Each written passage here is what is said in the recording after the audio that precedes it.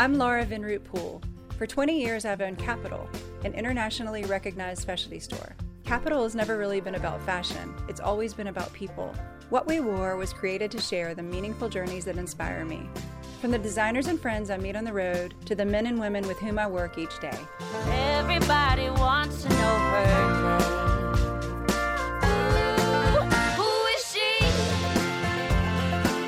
Who is she? Who is she? Did you ever know someone so enchanting? Erica Reid is a new friend in California, and she's quite the manifester.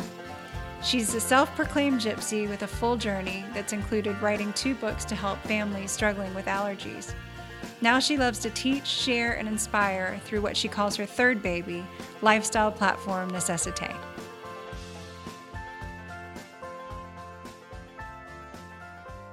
I'm so glad to finally connect with you. Thank you so much. You're in LA, yes? I am. You know, we moved here 4 years ago. And so full-time there, you've been there the whole time during the pandemic? Yes, we have. And tell me about that. Which part? So have y'all stayed there really the whole time? And Yes. We were in New York actually because, let me see, in February, my instincts were like, I need to go to New York. Like, let me just go. And I try and go once a month, but something in February, I was just like, you know what, go this week. Like, you need to just go. So I go, and as soon as I go, I was there for 2 weeks, and it literally started changing every single day. I couldn't believe it. So I ended up leaving like the middle of March, and we haven't been back since. happy to be in LA where you have access to the ocean, I guess, or away.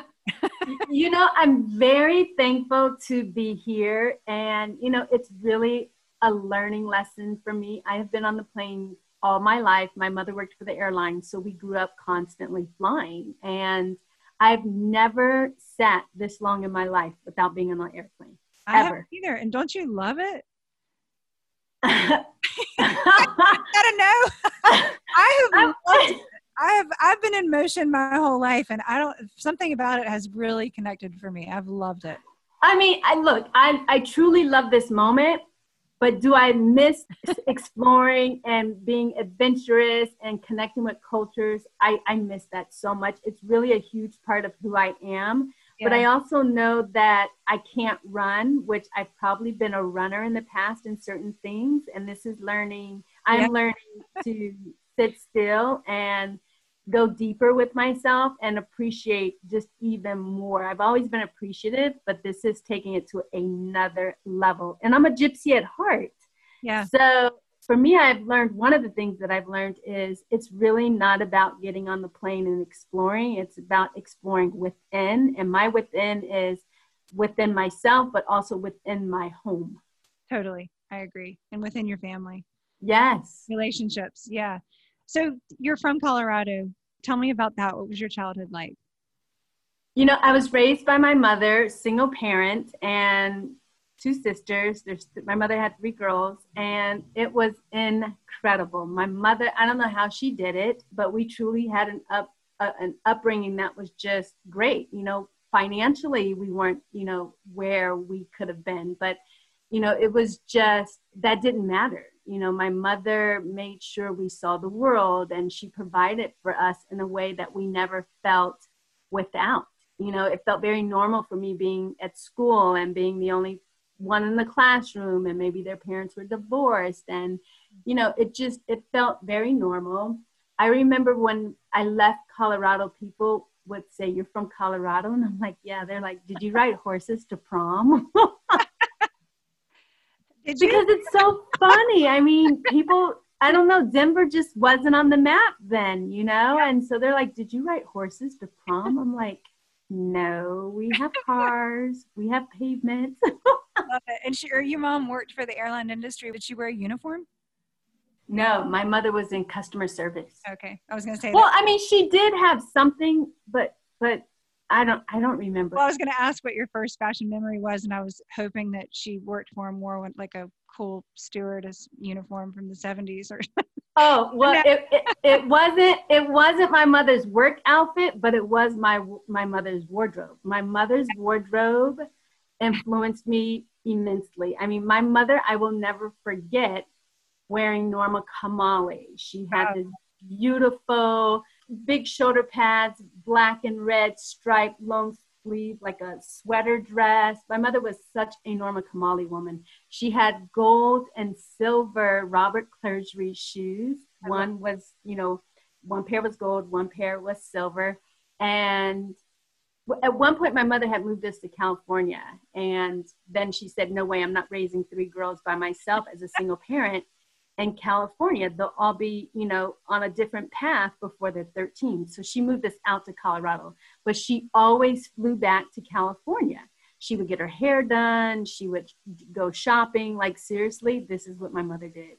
I love it. But that's the perk of working for the airlines. Yeah, exactly. So she would come back with these beautiful pieces of clothing that at the time you couldn't get in Denver. You just couldn't get it in Colorado. It was, in Colorado, it was Levi jeans, shrink to fit, and powder jackets and high top sneakers. Like, that was the uniform. I think it still kind of is a little bit.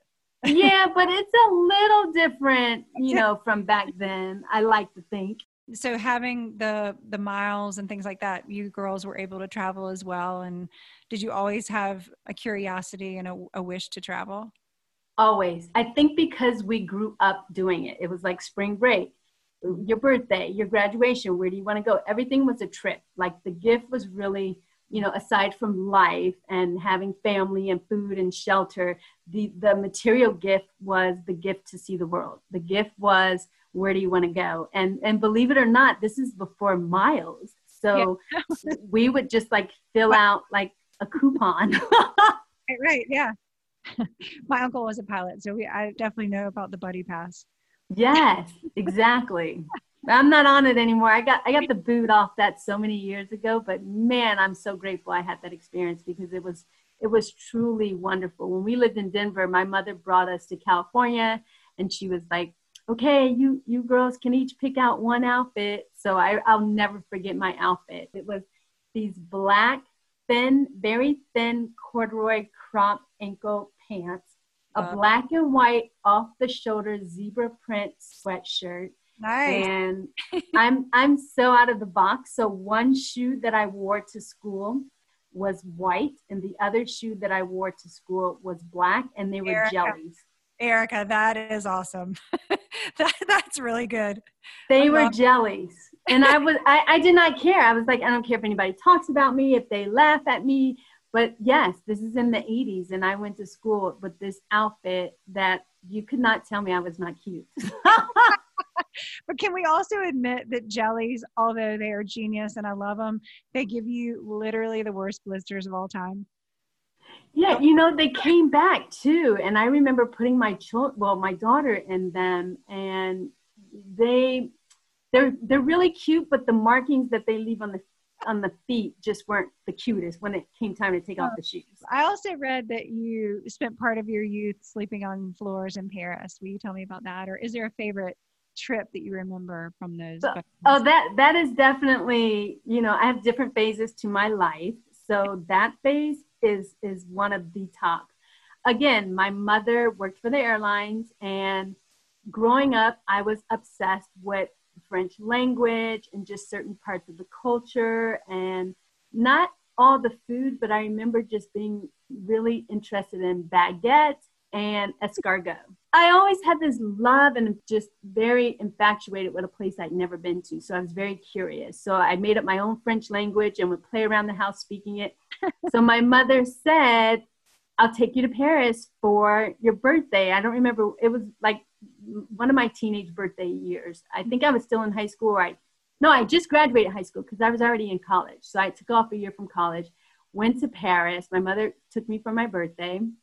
And she said, look, I will pay, and I packed too. Mind you, I packed saying I'm staying in Paris. And she was like, okay, whatever you say, we'll believe it when we see it. And I threw just whatever. Like I just threw clothes in one big suitcase and I checked this luggage. My mother said, you know, she was with me and one of my sisters. We had our excursion together. It was time for them to return back to Denver. And I said, I'm staying. My mother said, I'll treat you to this hotel for 2 nights. After that, you're on your own. Here's a credit card. You can only use it in case of an emergency. An emergency does not mean buy clothing. Emergency does not mean buy shoes. Fashion emergency. Oh, yes, because my mother knew how I was. So she said, you can't buy anything. This is really for in case of emergency. So I was like, okay, I'll make it work. And where did you stay and what did you do? You got a job? I stayed right near the Pompidou Center, and I ended up being a French au pair, well, an American au pair for a French family. Uh-huh. And I worked for 2 different French families. So at the time, one family, the child did not go to school on Wednesdays. So, and then the other family did not need me on Wednesdays. So it worked out perfect. So the child on Wednesdays, I took her to ballet and we went to the market and got lunch, and I came back and warmed up her lunch, you know, and it was really cute. And we just spoke to each other and communicated the best way we could. Did you learn French? My husband thinks I'm fluent, but I'm really not. And if you want, yeah, I was going to say, if you try and have this conversation in French, I don't get embarrassed, but it will be an embarrassment to the culture. You're probably like me. I lived with a family and I have a really, really good accent, but I don't know that many words. I can manage. If I packed up today and went back, I would be able to manage. I can get around, you know, I will survive. I'll be okay. But to sit here and speak as you and I are speaking, it would be beyond broken French. You know what? It's so funny. I'm really good at talking to children in French. I'm probably better there with you too. So you stayed for how long, Erica? That time I stayed for 3 months, and then I returned home for Christmas holiday break. And I'll never forget, I left in the closet. So I met a girl who was working at a restaurant, and I just said to her, she was my waitress one night, and I said, do you know anyone looking for a roommate? I would not do this today, but this is back then when life was just different. And so I said, do you know anyone looking for a roommate? And she said, I can't talk. Here's my number. Call me. So I called her, and she said, you can come by, look at the apartment. I'm living in a French woman's apartment. She sleeps in the living room, and I need someone to split the rent with for the 1-bedroom. So I went, I looked at it, and I said, I'll move in. So I moved in, and I literally slept on the floor. I had no pillow. I had nothing but my clothes. So whatever I wore that day was my pillow that night. What did you learn about yourself during that time? Oh, fearless. And I am truly a woman of faith. Like, I learned how to survive. I knew I was going to be okay. I've always had faith, but it amped up even more. It was, you know, being on my own and living in a culture where you really have to navigate their life. It's you coming into their space, not the other way around.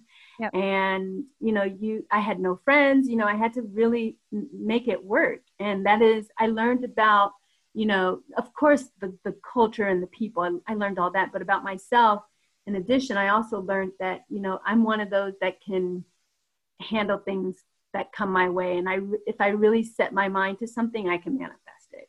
Like, we do have that power within the universe if we make that connection. I absolutely believe that. And when you came back and went back to college, you took a year off from college, I guess, in Atlanta. I did. I took a year off, and then I went to Atlanta, and I fell in love with Atlanta just visiting friends.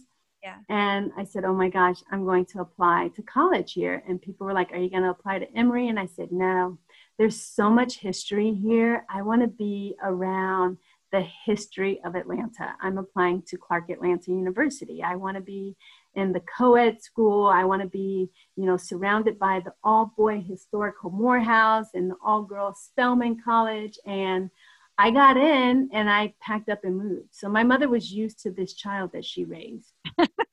And what did you study there? And did that change after your sojourn in Paris? I majored in public relations, which my degree is in. It's in communications. And I just knew I wanted a degree, but I never knew what I wanted to do or be in life other than happy. I knew there was a lifestyle that I wanted, but I could not tell you what I wanted to do or be. So I never, some people can say, oh, my wedding dress is going to look like this. And, I'm going to have a house that looks like this and the porch and this and that. I didn't have any of that. But Atlanta was where you met your husband. Yes. I paid my way through college, and he came in one night. I was a hostess at one of the restaurants. He came in one night, and I sat he and his partner down at a table, and we never talked. And years later, we ran into each other again. And did you know who he was at that time? Being in Atlanta, yes. He had started the music industry there. And at the time, I think it was Tony Braxton and Usher and Outkast. And yeah, I'm trying to think because, Pink came a couple of years later. So Pink wasn't there yet. And this was like the Mecca. He had started the entertainment industry in Atlanta. There was no such thing as entertainment. There was no music industry. So being there and being from Denver and seeing this melting pot of, African-American people that were really excelling beyond, I'm coming from Denver and you saw only Bronco football players, you know what I'm saying? Yeah. So in Denver, you saw everything. And it was just, I can't even tell you how magical it was. This probably sounds so foreign to someone right now, but coming from where I was coming from and, just seeing what I saw and then moving to Atlanta, it was truly incredible. It was just, I can't even begin to tell you. It was like a whole world that you don't know exists. Is he from Atlanta? No, he's from Ohio. Huh. And so he came and just made it happen. Made it happen, but he made it up as they went along. Oh yeah, but I mean, he has a journey. He was a drummer first, and opened up. Yeah, he opened up for Luther Vandross when he was like 16 as a drummer, and he did his thing at being a musician first, and then he became more behind the scenes and started doing executive producing with his partner and producing, like Whitney Houston, and the list goes on, and then he decided, I'm going to create this record label. And that's where, the sounds that he created and what Atlanta became, it was, I'm telling you, to see the birth of something this big when it wasn't there before is just, it's mind blowing, even to this day. No, absolutely. He created an entire era.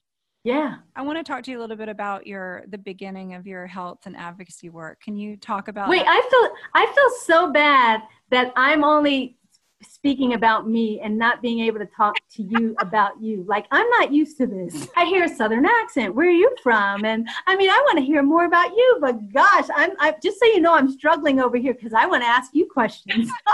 I'm not used to making anything about me other than like my moments to take care of me. The last time I saw you was at a dinner in Brentwood. So next time we'll do it again and we'll talk all Perfect. Things. But I want to hear about your son and his allergies and sort of how that all happened. So both of my children were born with food sensitivities, food allergies, and environmental allergies. And at the time, when I tell you I cried, I think every day for 3 years before I found, true root healing issues, modalities, it was a challenge. It started first with my daughter, and before she was 2, she broke out and bled profusely at night on her face. And I remember taking a picture of her bed linens to take to the doctor, her pediatric doctor, and I said, this is what her sheets look like when she wakes up in the morning, and the doctor couldn't believe it. She was just scratching so much when she slept, all on her face and her arms and her legs. And it was, eczema. And I just had to dive in because I kept being referred to dermatologist after dermatologist, and they were, they would have been great for us if we had other situations, but because it was an underlying root issue that required addressing the root, what is causing it? What is triggering it? the dermatologist couldn't help me because we weren't going deeper. We were only applying topical creams where it was a Band-Aid. It's a temporary fix. It comes, but then it goes, it comes, and then it goes, and, it just comes back. And it was really this yo-yo effect of the up and down with it. And I was so helpless. And so one day before I had my second, I was in my daughter's bedroom and I said, okay, she's only doing this at night. So obviously she's inhaling something in the environment that's triggering it, and it has to be in this room. My husband would come home, and every day he would see something different in this room go away. One day the window treatments are gone. The next day the draperies are gone. The next day she changed the paint on the wall. The next day she took the furniture out. Like every day I did something different because I was on a mission to get to what was irritating my daughter. Yeah. So literally I changed everything. I said, it's probably, I didn't know what that one thing was. So I said, maybe it's the polyurethane that's on the floor. They seal it and they coat it, so when you're walking, it doesn't scuff, it doesn't stain. So I said, maybe it's the chemical in there. So what did I bring in? I brought in bamboo little tiles that you lay on top of the floor. Yeah. I literally changed everything. On my daughter's second birthday, it totally dissipated. Oh, wow. It like went away, never had a problem again. Huh. And so that was it. So I was like, it had to have been something that she was inhaling that was in the room. I mean, I brought in air filters. I tried dehumidifiers. Yeah. I did it all. And I was not going to stop until I figured this out. And I just kept going. And the room became kind of hodgepodge looking. But it can be so debilitating to watch your child suffer, and especially a little person like that can't tell you what, it's hurtful. I cried every day and I felt helpless, and there's no one you can speak to. Your friends aren't going through it. Your friends' kids have no allergies. So I'm literally sailing this boat by myself, trying to figure out. They're thinking you're not nutty. Yes. Oh, everyone thought I was nutty. The story doesn't even stop there. So then, so her second birthday, gone, no problem, never again an issue. Then I'm blessed to have my son, and he was more sensitive than my daughter. Huh. So by 3 months, I nursed both of my children. So my children were never given formula. They were never given cow milk. You did all the things that, that everybody says to do. All the things. Exactly. So why do I have kids that have, allergies? Because I nursed them. I did exactly what they say. Oh, if you have a nut allergy, don't eat nuts. If you do have a nut allergy, eat nuts. Right. I did everything they said. Right. I did everything. So I will admit my kids don't get like the colds, the flus, the viruses. Like that has been the blessing for us. But so then my son was born, and this is the child who is truly, he is an HSP person, which is a very highly sensitive. I'm one of I'm a diagnosed HSP, so yes, I know what that is. Yes, so he was one to another level. Now, you think people thought I was crazy with my daughter? This took it to another level. So he literally could not have dairy, wheat, soy, gluten, none of this. So I nursed him forever. He went from breast milk straight to rice milk, and both of them went to rice milk because at the time there was no other milk. It was either goat milk, rice milk, dairy milk, or formula. So right. For us, I just went with the rice milk, and he broke out by 3 months. And again, I was on a whole different path. I knew I have to address the root of the issue again, because I've had my own health issues. Then I have my daughter, then my son. So I think the journey of life through my own, experiences, and then my daughters, everything just kind of led then to my sons. So I knew with my son, okay, I have to address the root of the issue again. And it's skin related. So anything internally always reflects externally. It's our biggest organ. So we're going to see it on the skin. So I knew at this point, okay, he's exposed to something, and we had already changed everything. So now our home is clean. It's cleaner. It's there's no toxins in the home. We don't clean with it. We don't wash our clothes with it. Like all the old traditional stuff that I grew up on had been out of the house. So that stuff was already gone. So I'm like, what the heck is it? Because now um, there's no room to tear apart. There's no nursery to break apart. And Erica, through this, I mean, you're seeing all the doctors, correct? So in the beginning, I did not find integrative at the time for a child. I was only seeing Western medicine doctors and, you know, go see this one, go see this one. The only thing that was new that came into our life at this point was an environmentalist. So we went to see an environmentalist who ran, you know, tons of tests and, you know, heavy toxins and metals and leads, you know, all of that. And then after, you know, a little bit of time goes by, I'm in a health food store and I find this book and I'm reading the back of this book and I'm skimming through it and I'm like, who is this doctor? I have to buy this book. So I buy the book, I take it home, and I could not put the book down. This man was literally speaking to me. Yeah. Integrative doctor. He saw my children and we changed our diet. We went macrobiotic strict for a year, which you don't have to do, but I was on a hungry journey to do anything and everything to, you know, give some comfort to him and some peace for myself and for our family. And you and your husband both did it? Like the whole family ate that way and lived that way? No, I never said that. Myself and 2 children ate that way. Yeah. No, he was just like, okay, I don't know who I just married in Italy, but this is not who I saw before Italy. So maybe she ate too much pizza. And so, and through all of your research and through all of this trial and error, I know you learned so much and also learned about advocating for yourself. And your grandfather suggested that you should write a book. My grandfather literally it was his last few days of being physically here with us on earth. And he said to me, there's so much in you, you need to tell. And I didn't know what he meant. I had no idea. I just did not know what he meant. And it wasn't until he passed where it came to me, it was a book. Yeah. And I wrote this book to help people. But I did not know what my grandfather was talking about at the time. It wasn't until he had passed.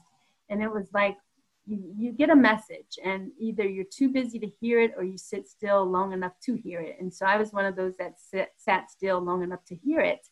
And I wrote this book. I'll never forget it. We were at our house we were on the East Coast at the time. I grabbed my computer. I went outside in the backyard. We're not in the city. We were out in the Hamptons at the time. And so, because, you know, apartments in New York don't have backyards. So I don't want to confuse anybody. So I go in the backyard and I said to my husband, I'm going to write a book. And he just looked at me like, okay, Gypsy.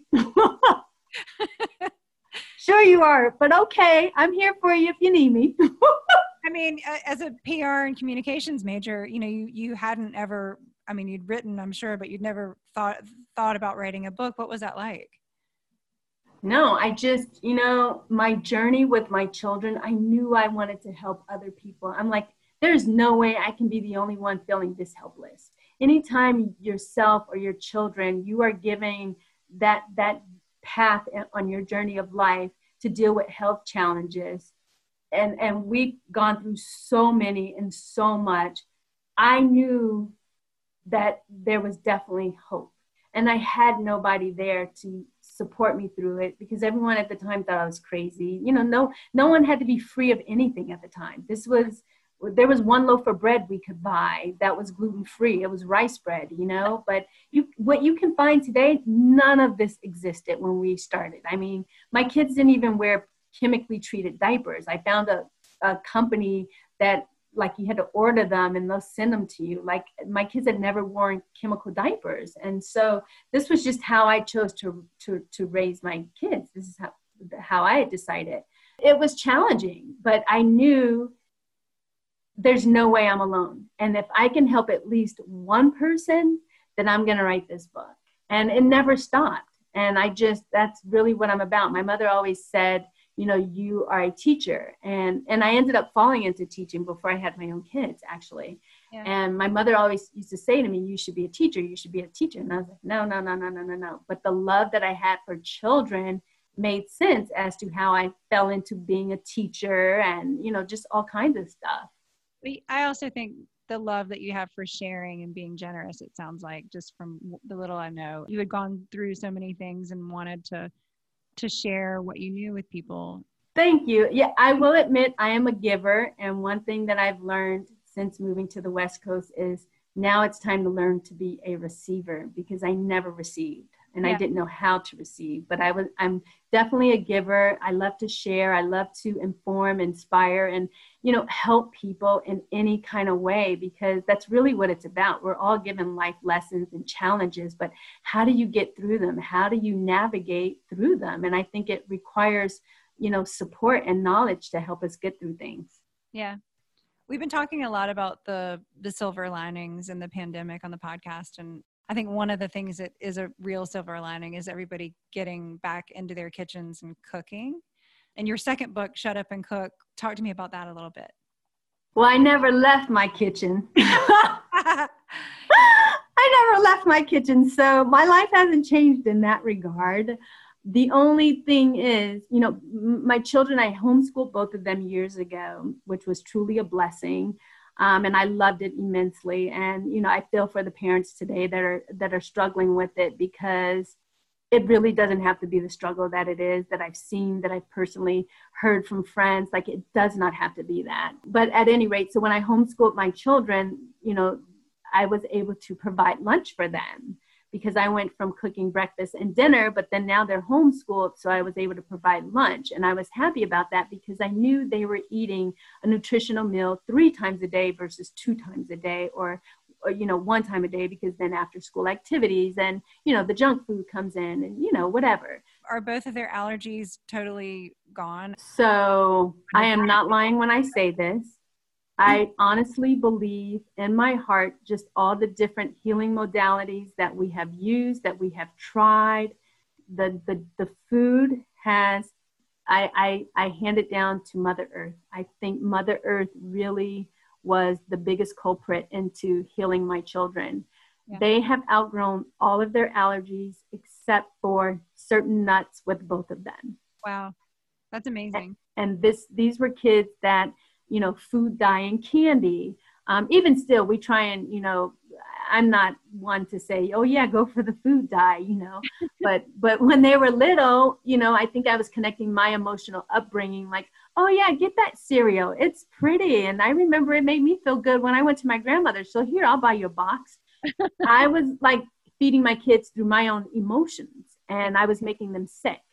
And having 2 kids and I raised them by myself, so I didn't have help. And, living in New York, it's convenient. So it's like, I'm ordering tonight. Oh, we're going to order again. Oh, we're going to order again because we can. And I was making them sicker and sicker and had no idea. I don't love cooking. What I love is knowing that I'm providing meals that are healthy, that are full of, they're nutrient-based meals. They're meals full of minerals and vitamins, and it's food and meals that will sustain them, and not foods that offer no nutritional value with a temporary relief of satisfaction. Well, I also think you can tell when food is cooked with love. It tastes so much better. Yeah. Although now I'm getting, okay, did you follow a recipe? Because I'm always like making something my own. So I made some cookies, and I'm so not going to be dishonest here. I made some cookies. I put them in the oven, and I was like, oh, this is going to be the bomb. Like, this batch right here, I'm going to knock it out the park. Oh my goodness. Next thing you know, they all melted into one flat. It looked like a science project. And I was like, what the heck? And my daughter's like, well, did you use flour? And then my son's like, what kind of flour did you use? Did you use bean flour, Mom? That sounds perfect. They're the world's biggest cookie. I want to hear about your new business, Necessité. Will you talk about that and tell me about what it is and why you created it? Oh, thank you for asking. So, Necessité is my 3rd baby, honestly. And I can't believe I'm honestly saying this. There was many years ago, one of Oprah's producers had said to me, you should start a lifestyle platform. And I laughed it off, literally. I was like, I have no time. I have 2 little kids. I think it's somewhere stuck subconsciously in my mind. Mm-hmm. So we moved here, and next thing you know, I'm working on Necessité. And I'm going through all my paperwork from years ago. And when I look at everything that I've done, like everything, all my note taking, all my creative ideas, it's exactly what I am working on right now. So I didn't want to do another book. I wanted an ongoing conversation. I didn't have any place that I could go to online that spoke to me. And when my friends kept asking me, and these are friends that are multicultural from every part of the world, you know, they're like, we need somewhere to go. There's no one speaking to us. And they were like, why don't you do it? When I kept hearing this, I was like, okay, then maybe I'm not done. Maybe I do have more to say. And I didn't want to do another book because I wanted an ongoing conversation. I didn't want something that expired and had to be met with a deadline. Yeah. So I said, you know what? I'm going to make it inclusive because all my friends that are a melting pot of people are asking for this, and they want to connect somewhere. And I looked at my daughter one day and I said, if she doesn't have anywhere online to go to where she can buy hair products, where she can buy skin products, where she can learn how to become a young woman and start taking care of herself, then I know I have work to do. And that's when I said, she doesn't have it, that means her friends don't have it. And if my friends were asking and they don't have it, then I definitely need to help the ones that are also coming up, because kids today, you have to know the word to Google it. If you don't have the word, you can't Google it. Right. So it was really important with necessité to offer content where, you know, we could come and learn about health and our bodies and not be embarrassed to have these real honest articles written, you know, whether we're talking about toxic shock syndrome. Like, girls don't hear about this today like they did when we were growing up. Yeah. It's just not the same conversation. And I said, you know, we have to continue to keep this dialogue going and continue this conversation. I just felt it was a responsibility. So I said, these are going to be the needs of a woman. We'll start out, you know, catering to the business of women and make it inclusive for all women. It doesn't matter, you know, where you are, what you have, what you don't. We all go through the same thing. We all get menstrual cycles. We have breasts. We get cystic breasts. We have ovarian issues. Like, we all go through something, maybe not at the same time, but we all experience something. And I said, you know, it has to be inclusive. I want something that is inclusive and that's, you know, diverse. I want to carry products that are diverse so anyone can come find something regardless, you know, what their budget may be. I want it to be attainable. And I want these needs to be the needs of a woman. I love that you're demonstrating your sustainability to the community and the fashion world with the resale component. Mm-hmm. I really love that. And I think it's genius. Oh, thank you. Thank you so much. I believe in sharing. I give, you know, what I can away. So I always donated clothing all the time to shelters in New York. Well, years went by and keep donating. And it got to the point where they would not take my donations at more than one shelter. Like, I would try and they're like, sorry, we can't take it. The women can't wear the stuff that you're dropping off. And I started getting that too much. And I had already shipped tons of stuff to Ghana and West Africa. I used to send stuff there, just spreading the, you know, the blessing, just spreading it around. And I got the no from the shelters in New York, from women's shelters, and I got the no in Africa. There was a group that I had met through one of my children's schools, and I was in touch with them forever, and I would send boxes, and they just stopped. They would not even let the people get our boxes anymore. So I literally was knocked down from shelters in New York and from an organization in West Africa where we used to send clothes. So I said, I have all these clothes. I don't want to consign. And then when I moved to LA and started working on necessité, I said, this is how we're going to launch the closet. We'll start with the items that I typically would have donated, which were from my own personal closet. And then as time goes by, we'll grow and expand it. Speaking of dreams, I love your consistent focus on the ability that we all have to manifest our greatest dreams. Will you talk a little bit about what manifestation means to you, and also maybe share what you think can help someone who feels blocked around what they want to manifest in their lives? So manifestation, I think, is something that I didn't know what it was at the time, but I was doing it at a very young age, but I had no idea what it was. It wasn't anything that I was taught. It was just something that I kind of became aware of, and it's a practice that I deepen, and I've instilled it in my children. And one of my biggest gifts next to life is truly my intuition. My family, I think they appreciate it, but at the same time, they do not like it because they don't like that I can tell them something without them even telling me. Yep. They don't like it. My daughter's always like, you should have worked with the CIA.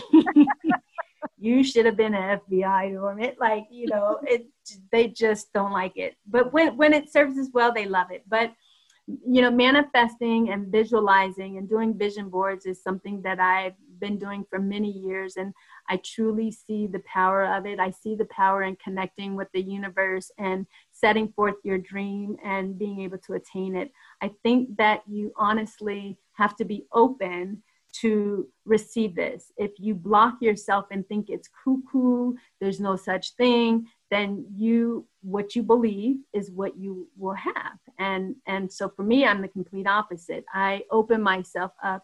I know that there are no limits unless I limit myself and get in my way.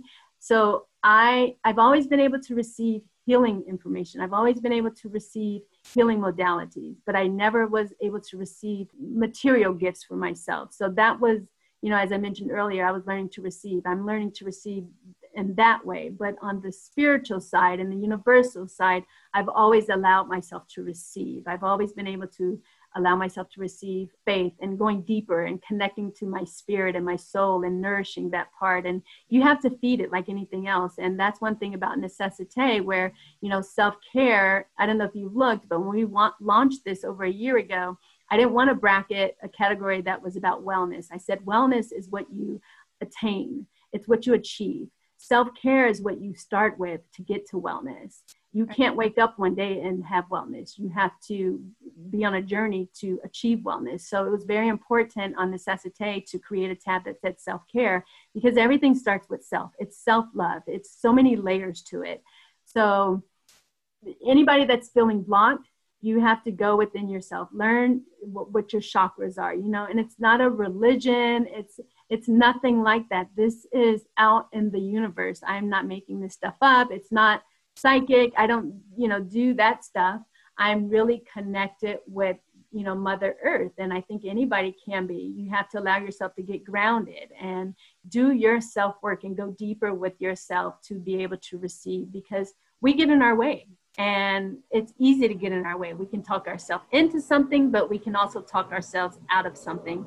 And most times we're usually talking ourselves out of something than into something because of fear-based. And when you let the fear go and you really open up and allow yourself to receive the blessings in the world that are the things that we cannot necessarily see, that to me is just beautiful on a whole nother level. And I think we all have the ability to do so. It's learning how to do it. It's sitting still with yourself. It's taking moments with yourself. And it's beyond just, you know, right now I know everyone's self-care this and self-care that. And that's fine. It's great to have a conversation about it, but it's also not a fad. It's not trendy. It's not of the moment. Self-care has been around for years, and it goes beyond meditating. It goes beyond writing in your journal. It goes beyond using a face mask. You know, self-care has many layers. It does, you know, Yeah. And it's not like gluten-free, you know, it's not the new kale, you know, we have to be careful so it doesn't become trendy where we're all about self-care right now. And then in 9 months, we're not talking about self-care anymore. Self-care has been around forever. And it's something that we all have to focus on mentally and physically, spiritually, soulfully, and it's going within ourselves first, because you cannot give and love and take care of anything else or anyone else until you start with you first. I can't wait to hear if you actually did ride a horse to prom, but what did you wear to prom? Oh, okay. So I'm only thinking and pausing because I'm like, well, which prom? Because I was the girl where my cousin needed a prom date, so I go be his prom date. And then my friend, who was like my best friend, needed a prom date because he couldn't get, you know, a girl to go with him. One of the dresses that I wore, it was like a taffeta dress. And my mother, you know, we no means had the financial means to get me like these beautiful prom dresses that everybody was wearing. And I was so out of the box anyway. I was like, oh, I'll make it work. So I wore this fuchsia and black dress that if I had it today, I would rock it and feel so proud. I don't think I'd be able to fit it because the hips did change a little bit. But if I could tweak it and have it altered, oh my God, that dress was like, it was taffeta, it was fuchsia and black. It was like right below the knee. It was so beautiful, and the colors were just me. And it's true when they say fashion repeats itself. It really does. I'm wearing Norma Kamali now. I'm shopping in Norma Kamali's vintage section, wearing her old dresses and stuff. Listen, like, if I could look anything like Norma Kamali, who is 70, I would be really thrilled. She's the most beautiful woman. Oh yeah, and she takes care of herself. Yeah, you know, and that's what it's about. Do you remember accessories or shoes? You didn't do a pink shoe and a fuchsia shoe and a black shoe, did you? No, I did not. But but knowing me, I tried to find that fuchsia shoe and tried to get it dyed, and no one could dye it to the color I wanted. So I wore 2 black shoes, the same shoe. You know, I didn't switch up the shoes. They were both black. I remember wearing black sheer, I guess pantyhose, sheer pantyhose. Uh-huh. And the jewelry was some fake cubic something that I felt like I was Diana Carroll on Dynasty wearing. And love. you just couldn't tell me that I was not cute. And then I wore my black, up the arm black gloves. That's cool. And I think I still have my gloves. You know, I have a few pieces from being a little girl and a high schooler. And I think I have something from each phase of my life, at least one item. Love that. Erica, oh, yeah. Thank you so much for talking to us. Oh my gosh, are you kidding? Thank you. Thank you for thinking of me and necessité. What We Wore is produced by Capital and Balto Creative Media. The original song, Someone So Enchanting, was composed and performed by Britt Drozda.